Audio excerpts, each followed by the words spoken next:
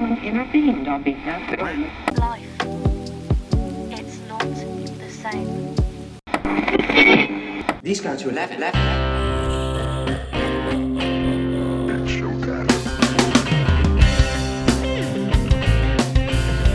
Hello guys, welcome to Turn Up to 11.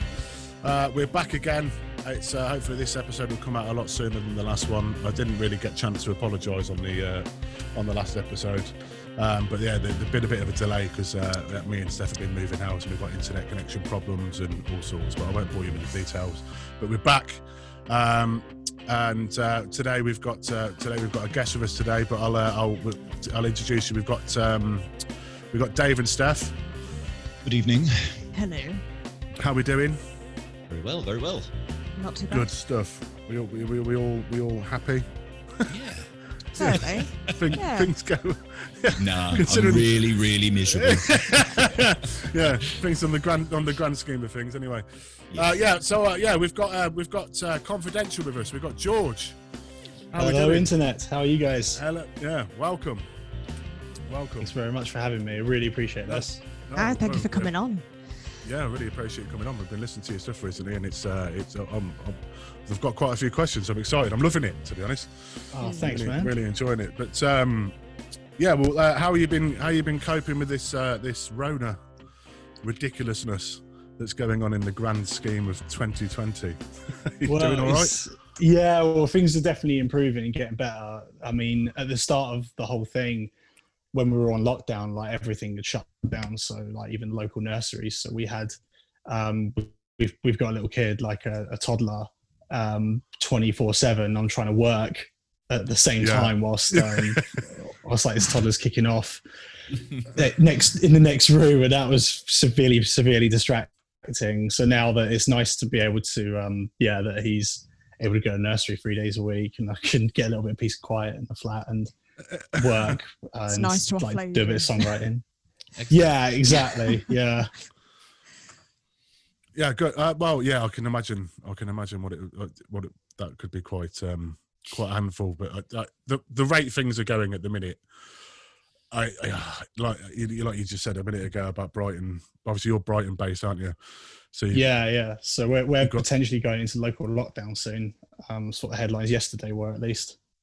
Oh, it's only going to be a matter of time, I think. Before I think Scotland's done for now. They're no longer having pubs open and stuff like that. So you imagine what that's like for the Scots.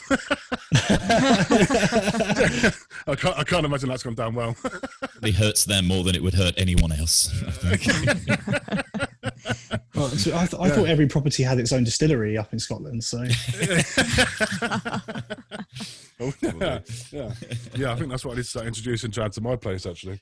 Yeah. Well, anyway, yeah. Oh yeah. We'll get the depressing stuff out of the way. That's Rona. I'm done with that. Bring on 2021. Hopefully, the world will be a better place. On your side of things, George, tell us a bit about yourself. What first made you get into the genre of music that you're into at the minute? Oh, the genre, man, that I'm doing right now, that came about in 2012, I think it was. So, because I'd always wanted to be a heavy metal guitarist when I started playing guitar when I was like 12. Oh, really? And yeah. So, oh yeah, totally, man. Yeah, well, I was like obsessed with Iron Maiden through most of my teenage years. Nice. Yeah. And I wanted to be just like them. I just wanted to be like Adrian Smith or Dave Murray or something. And then one time at university, we were studying each week like a different genre of music, and hip hop came up this one week, and everybody in the class just had a collective groan. And the tutor was like, "Look, no, this is going to be cool. We're not doing like 50 Cent, none of that stuff. Yeah, we're doing like proper good hip hop." And he put on this DVD that showed the Roots playing on Jules Holland back in mate, the Roots, come on. Yeah, Questlove, bring it. Exactly, yeah. So I was so blown away by what I heard and saw with them. It was all just downhill from there for me, really. Can I ask, when you said university, you are living in Brighton. Were you a BIM student? Perhaps? Yeah, of course. Because so was I. Nice. I'm former BIM Brighton myself, so I'm guessing that was Damien Morris who probably showed you. Yeah. The Roots. Yeah. Yeah. Good old Damo. Oh yes, brilliant. Do you still have long hair when you were studying there? No, he trimmed his hair down to a little Beatles-like bob. Yeah, I hope he listens to this. Fashionable. Yeah, that's the version that I had as well. Yeah. So it was just from that then. That was it. It just grown, the love of that genre as such. Yeah, totally. It just came from that, because when I was growing up, hip hop and weirdly reggae as well was banned in my house. Like my dad just hated that stuff. So when I was growing up, I was not allowed to listen to hip hop, not allowed to listen to reggae, and I was not allowed to listen to the Beatles, which was very, very specific. But What? Usually it's the hard rock and metal stuff that gets banned in a very to-do household. yeah. But you were rebelling by listening to Bob Marley. Yeah. Oh yeah, certainly. Well, my dad encouraged that stuff. I mean, he was really big on like Alice Cooper and all that kind of stuff. So that's how I got into metal.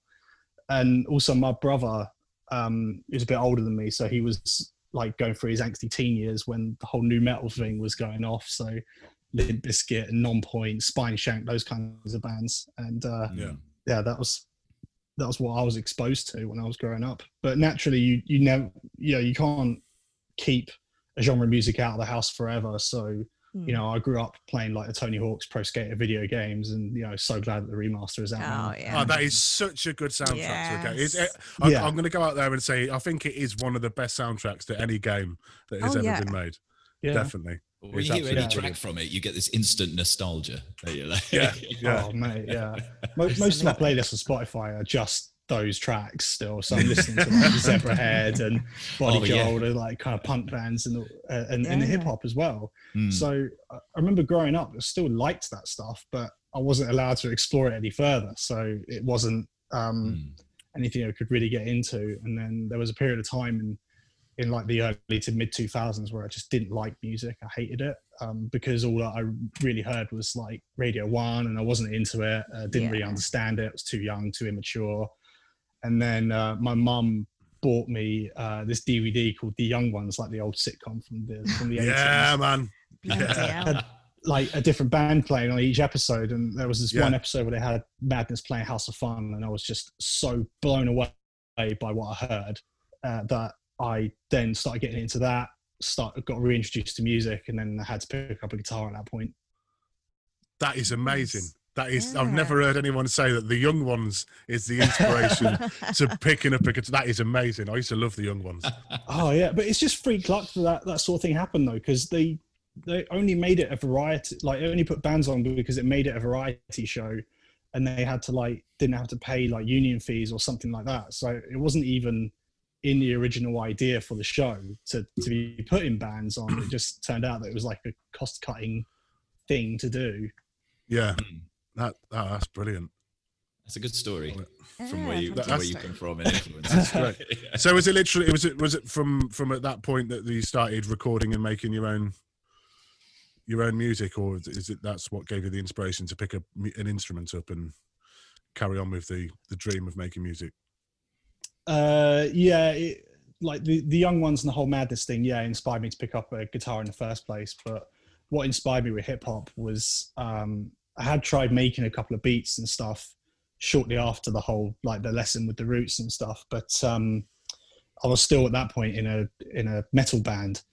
We were kind of like Deftones, but a bit more proggy. So our lead singer was living with the guy who sang for Tesseract at the time when they were doing their second album. So she was living with Asher Hara.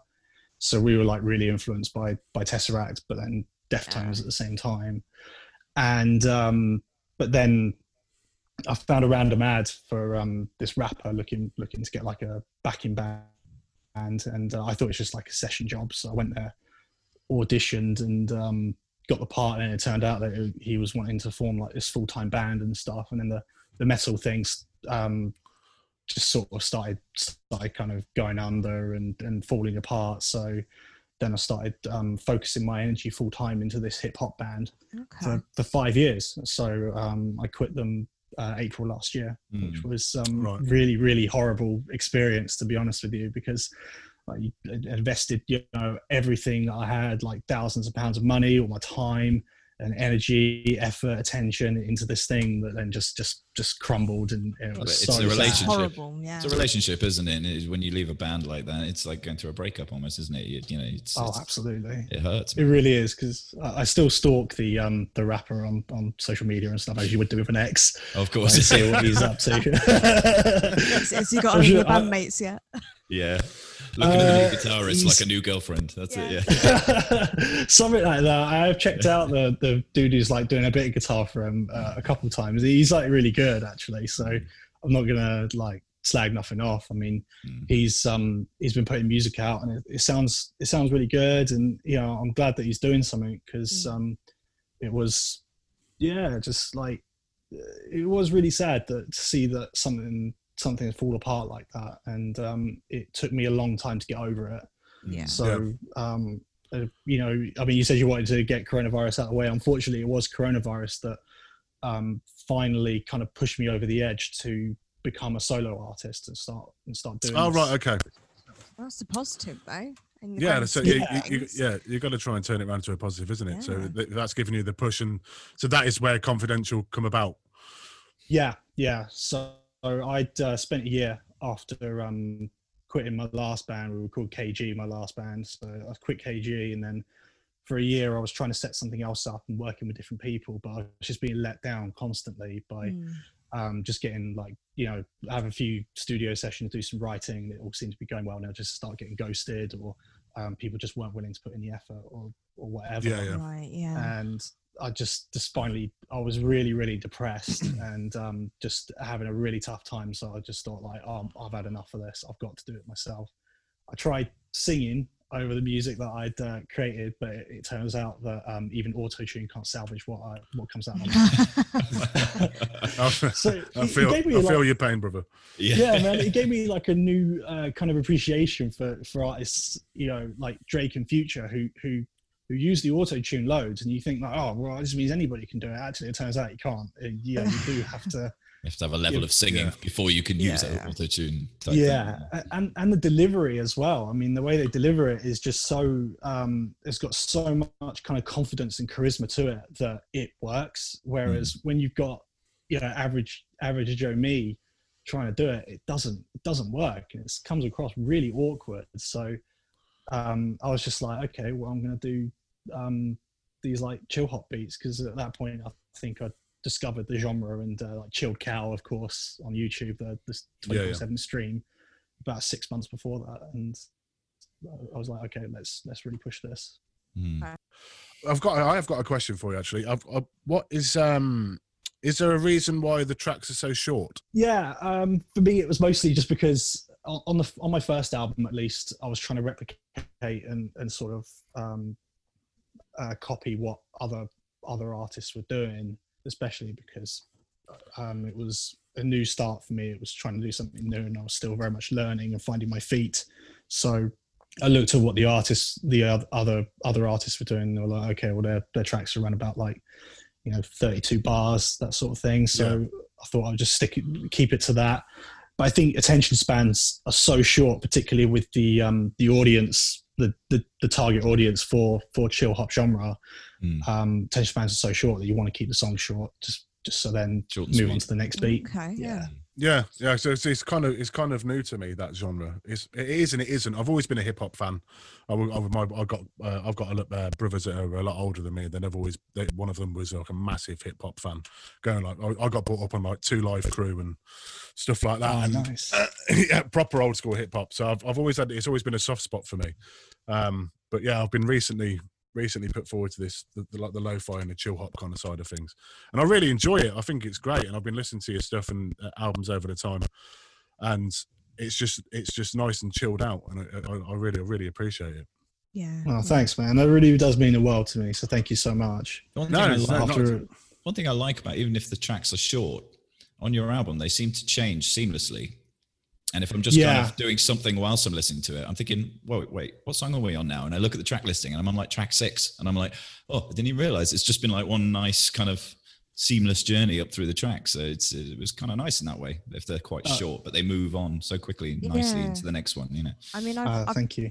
I've noticed with your work, I mean, the tracks are short, but there's a lot of thought that goes into them. So the way you've sort of designed the tracks and the audio that you choose to put in, there's a lot to be said in those short few minutes. And it's like, you can, like Dave said, you can listen to it and you won't realize you're on track 6 or 7. You'll still feel like you're at the beginning of the album because the transition is so smooth and that there is so much to say with each track.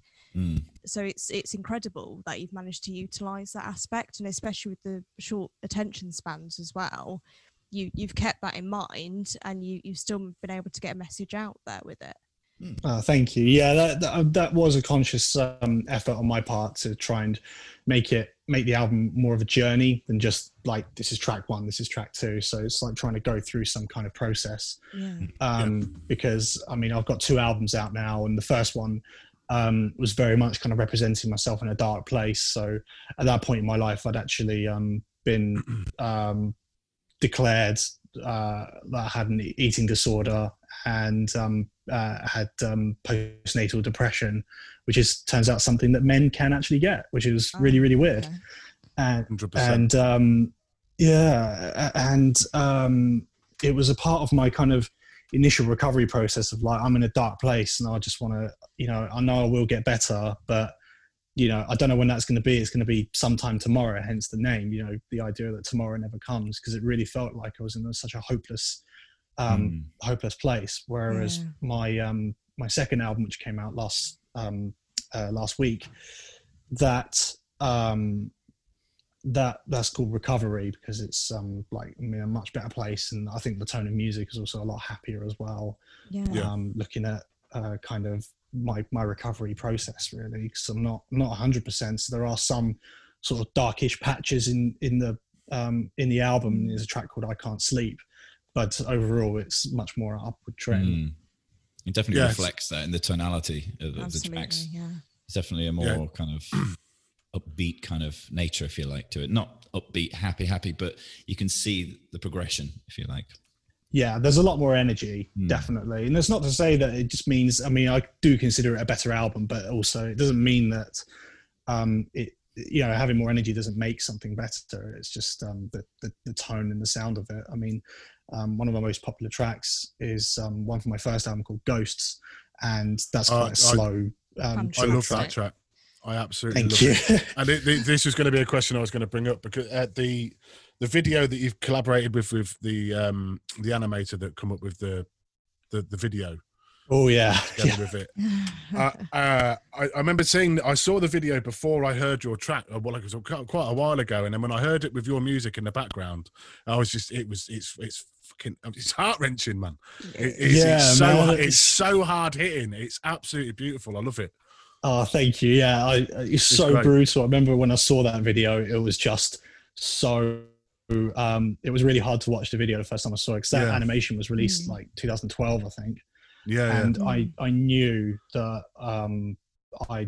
they would fit that track really well, and so there I was editing the track through tears. It was so difficult to edit the video, cut it down to size, and get it to fit this track. Not only because like I had so much to cut because the music's so short, but also because it was just like this heart-wrenching story that I'm having to watch over and over again. I can imagine. It goes together so well. I was well chuffed when Steph first showed me that. I thought it was brilliant. Do you use on the mental health side of things? Do you use that as like a coping mechanism? Does that bring you deeper into making music? Is that what you use as like an outlet? To rather, absolutely, yeah, absolutely. I mean, when I left my last band, I spent a year basically no identity. I'd lost my identity because music was something that I'd spent so much time doing and invested so much time and effort into it that it was all I did in my spare time, and to not have that for a year was really, really difficult. So being able to write and release music, it just puts my mental health in such a much better place. Definitely. I can definitely understand that. As I say, as a musician, it's part of your identity, being able to go out and gig it, or go out to play it and write it and everything else. It's part of who you are. You strip that away, you start the question, well, what's left? It can be very difficult, very, very difficult, I think. going back to lockdown, I think a lot of musicians have felt that generally, as it is having gigs stripped away and the likes as well. But yeah, it was everything for me, because I used to, with my last band, I was writing every single night, and I'm basically back at that stage now where I'm writing music every single night. So my wife will pass out on the sofa, like just absolutely knackered, and I'll get a laptop out and just be like making beats, and she'll just be there like snoring next to me. She's gonna be very happy when she listens to this. Yeah. But there have been a couple of times where I'll wake her up like, oh, wait, you gotta check this out. What's it? Listen to this. And she's like, I'm too tired. I can't form an opinion. Excellent. I think Steph, you got a couple of questions. I did, yeah. I mean, a couple of them have already been answered. I wondered about the name Confidential. So I know you've done a few different projects, and this is kind of your first thing on your own. So the name Confidential, what inspired you to use that particular name or that particular word for your branding? Is there a story behind it, or does it mean something? It's pretty dull, unfortunately. I'd always wanted a producer name when I was with my last band, and Confidential I just thought sounded really cool.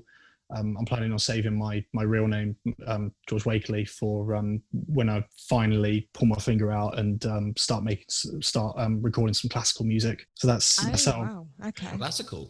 Yeah. So I was originally trained as a classical guitarist, even though I was really into Madness and stuff like that. My teacher got me onto classical music and studying classical guitar alongside a lot of the contemporary stuff. But our big focus was on classical music, and it was really, really cool to be studying that stuff.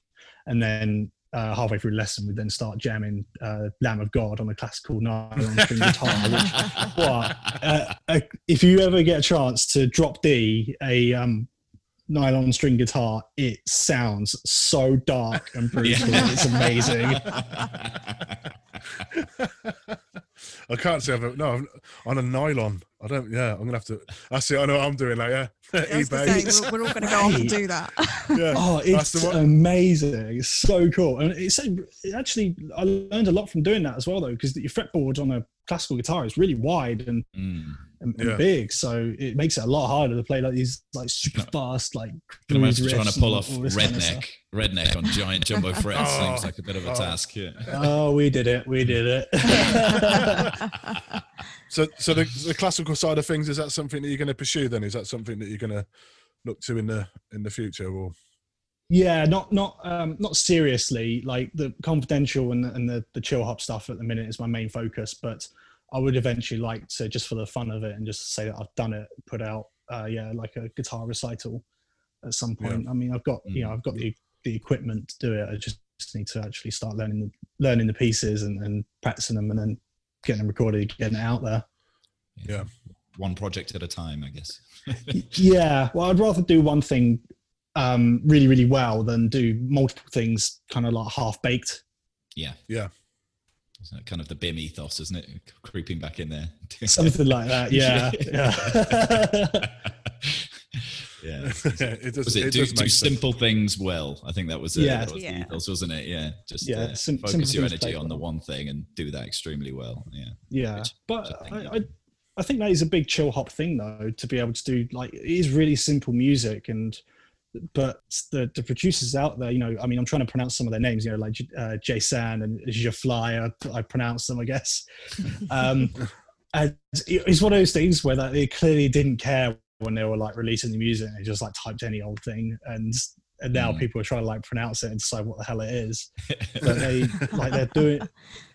they're doing the simple music so well that it just, you don't need all the complex stuff in order to make it work. And so I'm actually writing an essay at the minute, which is pretty much declaring that chill hop is like the punk music of today, because the idea of punk music being, buy a guitar, learn 3 chords and start a band. I think it was Johnny Rotten that said that. And chill hop, it's making music really, really accessible, because the popular stuff at the time was all the progressive stuff, Pink Floyd and Roxy music, that kind of thing. Whereas punk music was like, anybody can make music and be a rock star. Here, we'll prove it to you. And chill hop is the same thing. It's making music really, really accessible to anybody to be able to write, produce, and release music. Yeah. Taking it back to basics without overcomplicating things. Absolutely. You say it's quite simple, but listening to some of your stuff, it's quite intricate. And I'm a big fan of like the little details, like in Teardrop, when you at the beginning, when you've got like the little push bike with the bell that you can just hear in the background and things like that, and little intricate things in the background, I think make a hell of a difference. Yeah, absolutely. That's definitely me. The progressive side of me coming out there, I think. I was going to say that's very Pink Floyd of you. Yeah. yeah. Having obviously come from playing in like progressive metal and tech metal kind of bands and genres, I think that side of me still does come out from time to time. So with the like the track names and stuff that you've got, you said that every track's got like a story behind it. Is it do you literally just get like in a certain kind of mood and think, I'm going to write a song about that, or I'm going to write a track about that, and then so on and so on? Or do you write the music broadly, and then like what's your production process? What do you first start with? It's definitely the former. So something, at least most often it's the former. So something will inspire me. I mean, sometimes it's on my first album, there's a track called Night Skies where I was literally just looking up at the sky, and then like just idea came into my head, and I was like, quick, run home and get lay that down, get that sorted and written down. And then other times, I'll try and sit down and be like, okay, I'm going to write something. So I'm writing nearly every single night now. But I'll try and think about something emotional that will bring about creativity, whether it be like a family member or a recent event or something like that, or just generally how I'm feeling at the time. It does shine through very much so, because when I look down the titles and then I try and picture the scene, if you like, and then the chord selection and the layers, it just comes across. It communicates the title of the track so well, which I think must be very hard if you're not using lyrics as such to lay it out there. Do you know what I mean? It's one thing I thought was incredible. And one of the most simple tracks on the album, which, what was it? I was Unexplainable Things. That was one that for me, because it seemed probably one of the most simple. But when you look at the title, I thought, wow, that really makes sense. Just the tonality of the whole thing, you know? Yeah, definitely. And there is that little sample at the beginning as well, where he says like, "Oh, so many unexplainable things are happening." And I was just thinking about like the sci-fi films from like the 50s, you know, like War of the Worlds and stuff like that. As I was writing the track, I thought about those things, because the music sounded a bit like it could have belonged in one of those films in a sense. It just reminded me of those films, and then I was like, "Oh, I've got to stick that quote. I've got to stick that sample in there somewhere. That'll be brilliant." It worked really well. It's really nice. Thank you. How did the track that you got is Life Is Not the Same? That really hits home for me. Yeah, it does. I really appreciate that one.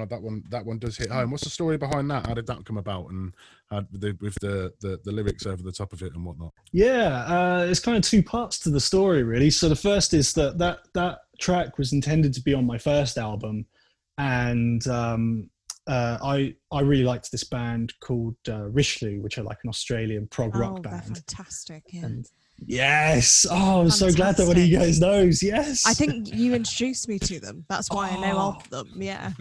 Yes. Oh, I was so glad I was able to do that. Fantastic. They had like this B-side on one of their albums, which is called I Don't Want to Be an Emperor, which uses this speech from Charlie Chaplin's speech at the end of The Great Dictator film. And that is what it reminds me of. That makes sense now. Yes. And I know it's been used by like Paolo Nutini and artists like that in their music as well. And I wanted to write a backing track to go with that, with at least part of that speech. And I did it.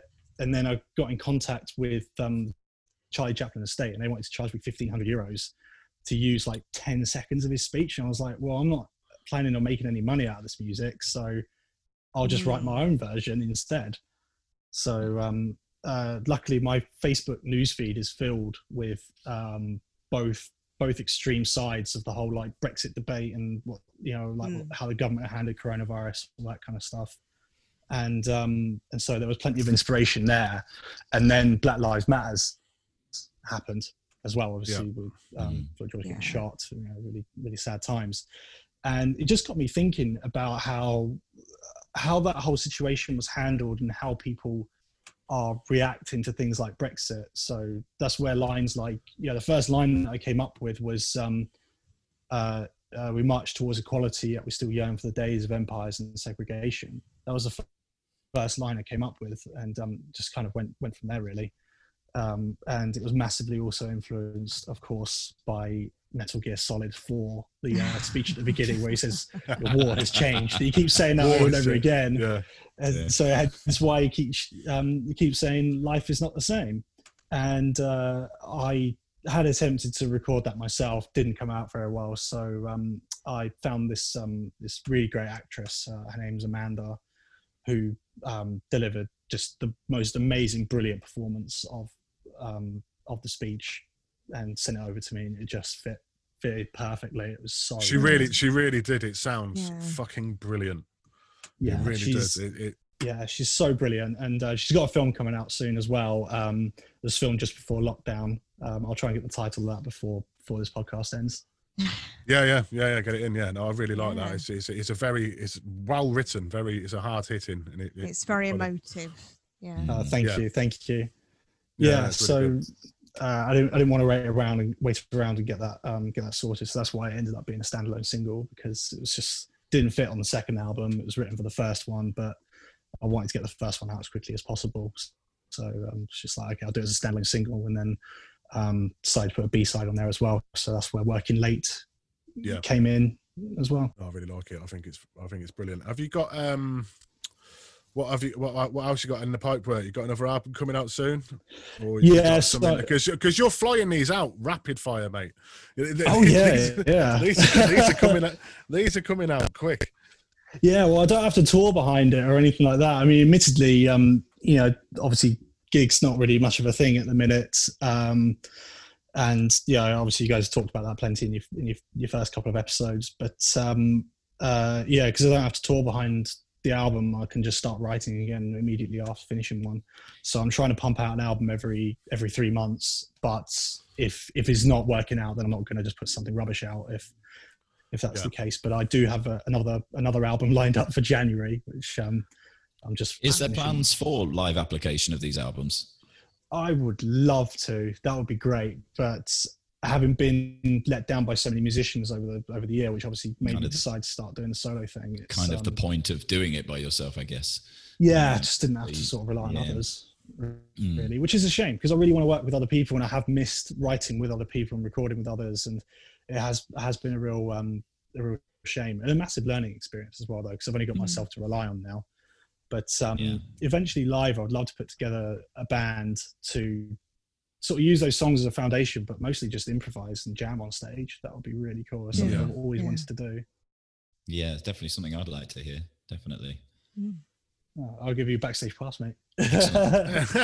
Sorry, there's 3 of us here. You get a backstage pass. Everybody gets a backstage pass. I'll meet you at the Concorde.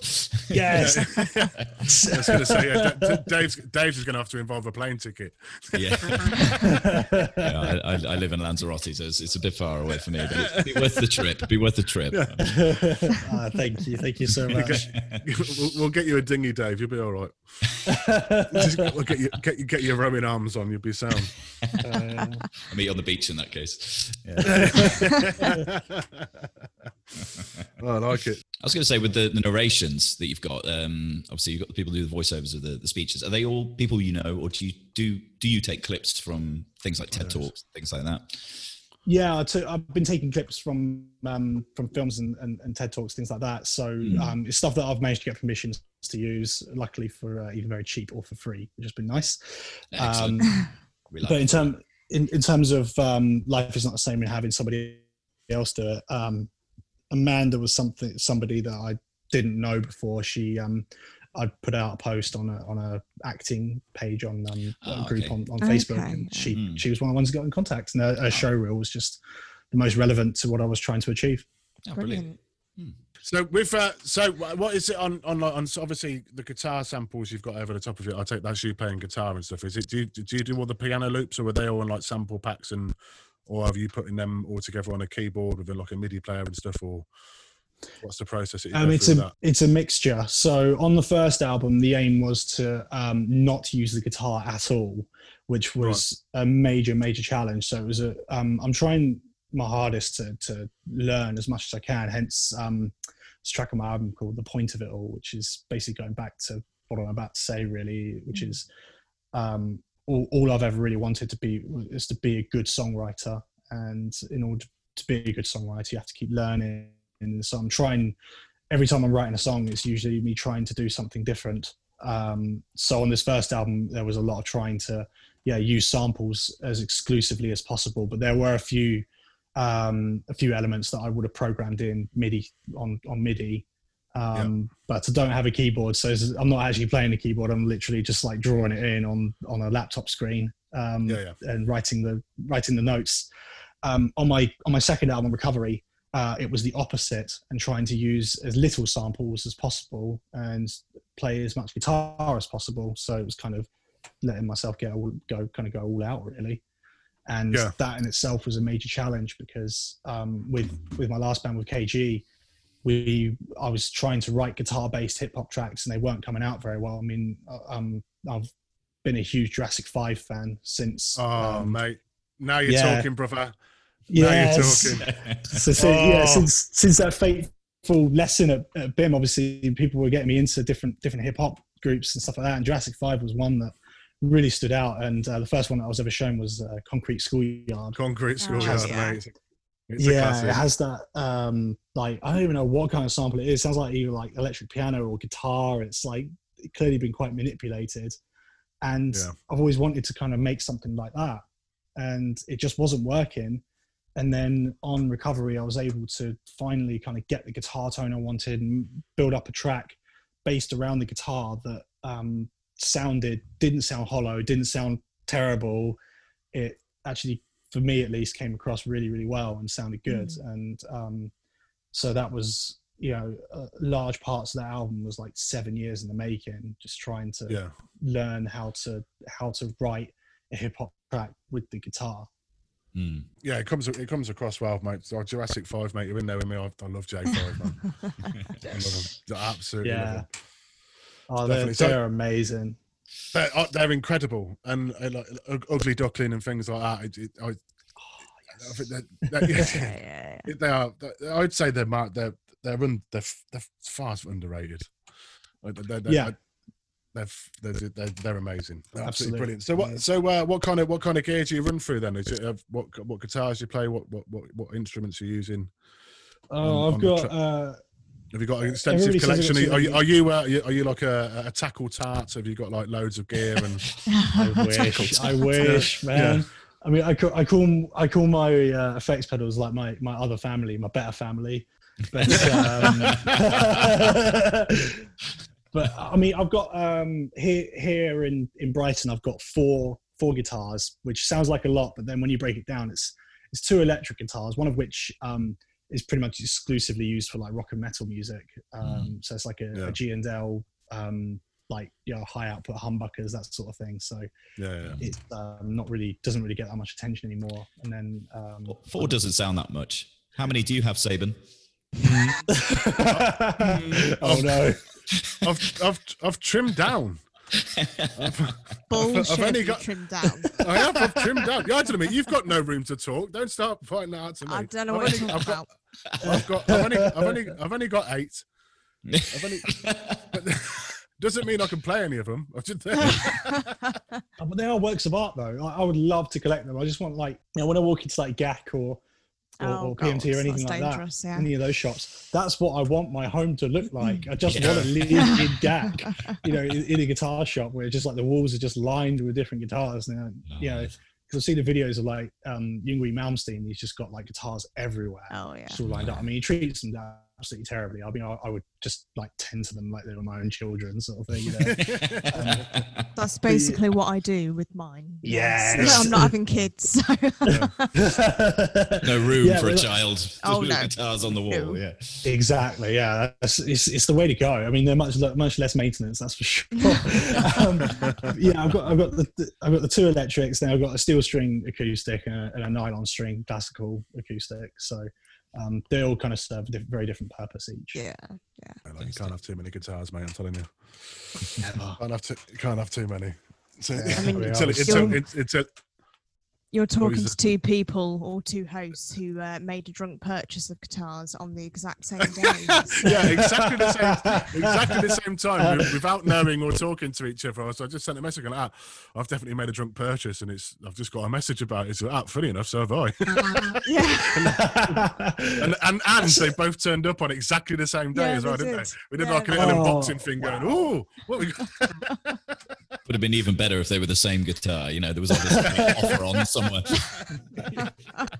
Oh, but that's so cool though. Especially like, imagine if you'd forgotten that you made that drunken purchase and they just turned up randomly one day. We did, yeah. We did. 100%. I That's completely amazing. forgot about it. I put the order in like months and months ago. Completely forgot about it, and just got sent a pic. The bloke I ordered it off just sent me a photo. He's like, "Oh, yes, yeah, it's on its way to you." And I'm like, "What? What's that?" Is that because do I need to pay you? I was like, "No, you've already paid." I'm like, "Oh, brilliant!" So I couldn't tell the missus about it. I had to like try and sneak it in.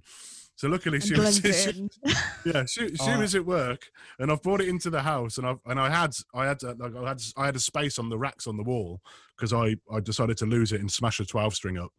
And gave it a Valhalla send off. So I thought if I just put it on the wall, she'll never know. And she come in once and she looked at me and she goes, "You're all right, I'm paying away." And she goes, Yeah. Started talking. She walked out. I thought, I've nailed it. That's it. She doesn't know. I've managed to like blend them all in. And she come in a couple of days later and she goes, "Where's that purple one come from?" I went, "Oh no!" I was like, "What do you mean? That's been there since we've moved in. I don't know what you're on about." Just out the corner, right in the corner, there's the box with the fragile written all over it. Just in the corner. I'm like, "Shit!" I was like, "I'm not doing a very good way of hiding that." You just got a bit cocky there, man. That's what happens. You do that though when you sat in like, you know, you turn up to like a classical recital or like a comedy gig or whatever, and there's a seat that says reserved in it, nobody in it, and you just decide, wow, I'll just sit in it, whatever. And after a little while, you start to get a bit sort of cocky about it, and you get complacent. You sort of forget there's reserve sat on it. But then I heard a story once about like these two brothers that did that, where they sat on these two seats, and one of them had reserved on it, and like one of them sat on the reserved seat. And by the end of the gig, they'd forgotten that the reserve sign there. And this comedian that had been doing the gig said like, "Oh, this is the end of the set, guys. Thank you very much for your time. But I need to let you know now that I want to dedicate this set to my father." I think you know where it's going now. Oh, no. Last gig, he died a year ago. And my cringe glands are going, man. Was in this very room. No. And No. I like to keep the seat that he sat in that night reserved, just as like a sign of respect. And the spotlight came on like the dude. He just sat there with his mouth wide. Fucking God. Oh my God. That was fucking horrific, must just mate. be an awful feeling. World, swallow me up now. Yeah. Yeah, exactly. You just couldn't. There's one of those things probably where your brain forgets about it, and a few days later your brain just reminds you. Do you remember when you did that, mate? Oh, don't remind me. Oh no. Even better if it was televised for a DVD of some sorts. I mean, that's going to stay with you forever.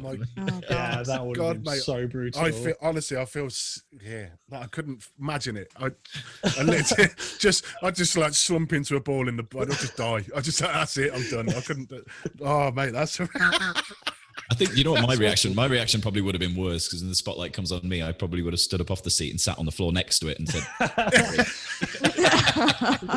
You think you just sit there and just be like, I think I got away with this. Yeah, no one slowly peeling the reserved sign sticker off the back and just putting it on your mate's seat. Like. Oh, what a story.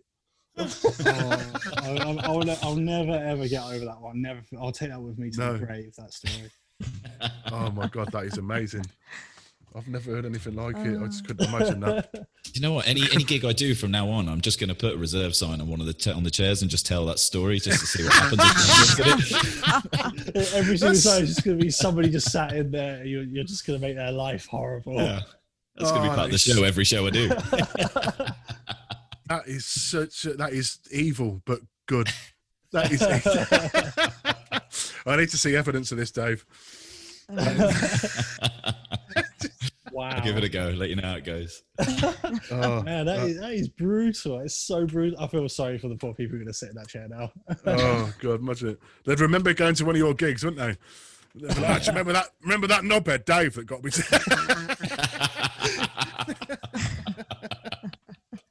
I mean, that's the overall aim at a gig. You want the crowd to remember you. So maybe you're onto something there. Yeah. It could be my thing. There you go. It could be your thing. It could be your thing. Mentally torturing people with guilt. Oh yeah. Well, I mean, I heard you guys like talking about Marilyn Manson like in a previous episode, and like obviously this thing was don't get me started on him. Yeah. Sucking people off on stage and all that kind of stuff. So yeah, that's your equivalent, I guess. Oh God! I don't know whether it's the equivalent to Marilyn Manson or not. Oh, God, no. Be on the same lines, but yeah. I think I'd rather have the reserve seat than watching that Mount play again. I've wasted too much of my time trying to listen to him after a good gig. Marilyn Manson, sorry mate, go choke on a bag of dicks. I've got a feeling that he's going to enter every episode we do. Yeah, he is. Admittedly, that is what he did. He did choke on a bag of dicks. Okay, sir, I'll carry on. Oh God! Crikey. Yeah, no, Marilyn Manson can't keep cropping up. He's going to be the bane of my life.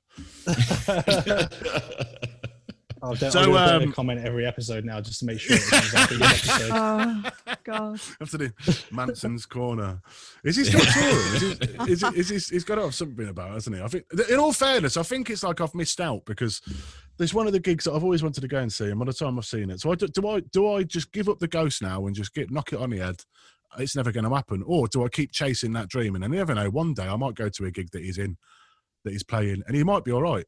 Is that a possibility, do you reckon? Do you reckon you've got to chase a dream, or is it at some point you just got to knock it on the head? Well, you could knock it on the head, but like there was a time I heard a story from Bill Bailey when he saw Metallica at Milton Keynes Bowl, and Marilyn Manson was opening for him. I don't know if you guys have heard this story before, but no, I haven't. I think I know where you're going with yeah.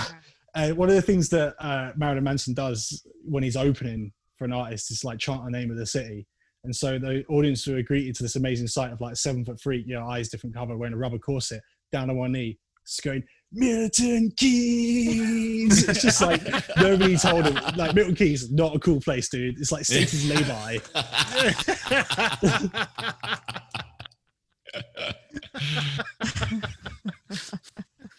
Come to the home of the roundabout. Come to Milton Keynes. I like it. Right, I think we're getting about. I'm going to have to try and wrap this up a little bit because I'm going to try and keep this one on time. Is there anything that people can help support you in your quest in making glorious beats? Have you got like absolutely. Best place to get in contact with me, I guess, is on Instagram. So I'm at confidential_lo-fi. That's LOFI. But I'm also available on Ko-fi, which is ko-fi.com. You can find me at confidential_lo-fi as well. There you can buy me a coffee because, like a car runs on petrol, beat makers run on coffee. And you can buy me a coffee for $3. I'll be very grateful. All the money that comes from that goes straight into the music. So whether that's acquiring samples or to promote the music, that's where the money goes straight to. And when you do donate, for every coffee you donate, I'll send you an exclusive link to a beat that I'm either working on or might have recently finished, that you'll get to hear from everybody else. Excellent. Oh, that's cool. Nice. That's a good thing to do. I don't think I've heard of that. I'm gonna have to look into that. Definitely. You do an article as well, don't you? You write articles on a regular basis. I know it's not music related, but I have seen a few links to something else you do as well. So I'm hopefully going to be starting that back up again soon. So I'm for my day job I work in digital marketing. And yeah, I write digital marketing articles on Medium, medium.com / at George Wakerley. If anybody's interested in marketing, which obviously in music, I think marketing is more important than the music itself, really. Yeah. Because like listening to your previous episodes, you guys are talking about artists like Post Malone, the whole SoundCloud rap movement. Yeah. I think that really is big proof that marketing is just that much more important now. The traditional way was to be, building up your fan base over years and years, playing live gigs to, like 2 people and a dog. Until eventually like 100 people turn up, 1,000 people turn up. But that seems to be becoming, unfortunately, controversial thing to say. I think that's becoming like less and less of a thing, really. Absolutely. Yeah. It's all going digital. Yeah. It is. Yeah. And it opens to so many more possibilities and so many different people that can listen to something and think, do you know what, I'm going to give that a go. And they can put it out without worrying about the massive costs of putting certain things into production, because you can. I think bedroom DJs are coming back around, if you know what I mean. Yeah, well, that's what all this chill hop stuff is. Just like the bedroom producers, and then you got bedroom pop. Never remember her name exactly, but it's Beda Dupi or something like that. Who's I can never remember what it is, but she's like been massive hit past like year and a half. She's just like a bedroom pop artist, and it's just amazing. Her first hit single was just her playing with a guitar and singing into like really, really rubbish microphone sounds, quite low fidelity, of course, and it was a massive hit. But that it was that opportunity that she's been given. Yeah, definitely. It's a good chance to get substance without having to bear the cost of huge production, I guess. Yeah, definitely. And I think also that's what the public are looking for a lot of the times these days. It's a lot more relatable now compared to, the really, really high production value. It's like Def Leppard with one of their albums, I think it was like Pour Some Sugar on Me or something. They recorded every single note individually and retuned the guitar and spent God knows how much money. And obviously Chinese Democracy, Guns N' Roses, just like the millions and millions of dollars. Yeah. That's the longest awaited album of all time. Longest awaited album, and then it was like, it was cack. 30 years and you get a stack of bullshit. That era for now is over, and it's like all about like being relatable and like just. I mean, I like to say we're in the era of content now, so it is putting out loads of music and just sort of pumping it out, which you are doing at a very high rate. Yeah, absolutely. This is like therapy for me, so I'm just like getting as much as I can right now. Definitely keep it going, man. Keep it going. I can't wait to hear the new stuff coming out. I really enjoy it at the minute. Thanks a lot, man. I really appreciate that. No worries at all, mate. Thanks very much for coming on. Really appreciate it. Lovely to talk to you. Right, guys, you've heard it from the man himself. If you want to go and listen to Confidential's music, go and listen on Spotify. Just Google him, man. He's have you got a YouTube account? You've got a YouTube account, haven't you? Are you big on YouTube? I'm just working on some content for YouTube right now, actually. It's a bit secret, so I can't tell you guys on here. Send me a message afterwards and I'll let you know. Yeah, but, exclusive coming this way. Yeah, it will be exclusive to YouTube as well, this content. So it's going to be really cool. I'm dead excited about it. Well, awesome. There's a link when it's ready and we'll post it on the page. Definitely. Thank you very much. Appreciate that. Yeah, man. We'll keep on plugging it away, man. Really enjoyed it. We're 100% behind you. Thank you so much. So, right, brilliant. Right, thanks again, guys. That's it. So we're gonna wrap this one up now. So go and listen to Confidential's music. You will not be disappointed. So from me, Sabin, and go buy a coffee. Right, from me, Sabin, and the rest of the guys at Turn It Up. We will see you again a lot sooner than normal. Well, don't forget, guys. Turn it up to 11, baby. Turn it up to 11. 11. Right. Speak to us soon. Cheers. Yeah. Peace. And there we have it. The man himself, George Confidential. Absolutely brilliant guy. Love talking to him. So go and look him up. Go and look up Confidential and listen to the material he's putting out. It's really, really, really good. And go buy the man a coffee and help support him. I just wanted to add a couple of things on the end of this. next episode, we are going to be talking to someone that I've wanted to talk to for quite a long time. It's Thomas Benjamin Wild Esquire. If you don't know who that is, then you need to sort yourself out. Go look him up on YouTube. He's absolutely brilliant. He's the amazing guy that put out the track No More Fucks to Give that went viral. And he's got loads of other brilliant songs like Pants Drunk and Don't Be an Arsehole, which are some of my favourites. So I'm really excited to talk to him. So come back next week and listen to that interview. It's going to be absolutely brilliant. One more thing. I want to give a shout out to the Healing Hut because they have kindly let me use their space to record this episode. So a big shout out to John at the Healing Hut. If anyone's interested in any spiritual healing or anything like that, go look him up. Go on facebook.com/Energy Healing Hut, or you can contact him directly on email at john@spiritualmedium.co.uk. They do one-to-one sessions for private healing, spiritual guidance and development. They do energy work, weekly meditation evenings, workshops, and they do loads of other stuff as well. Always just a safe place to talk. So if that interests you, go and give them a shout. Thanks a lot for that. Really appreciate it. Right, until the next episode, guys. Much love. Peace.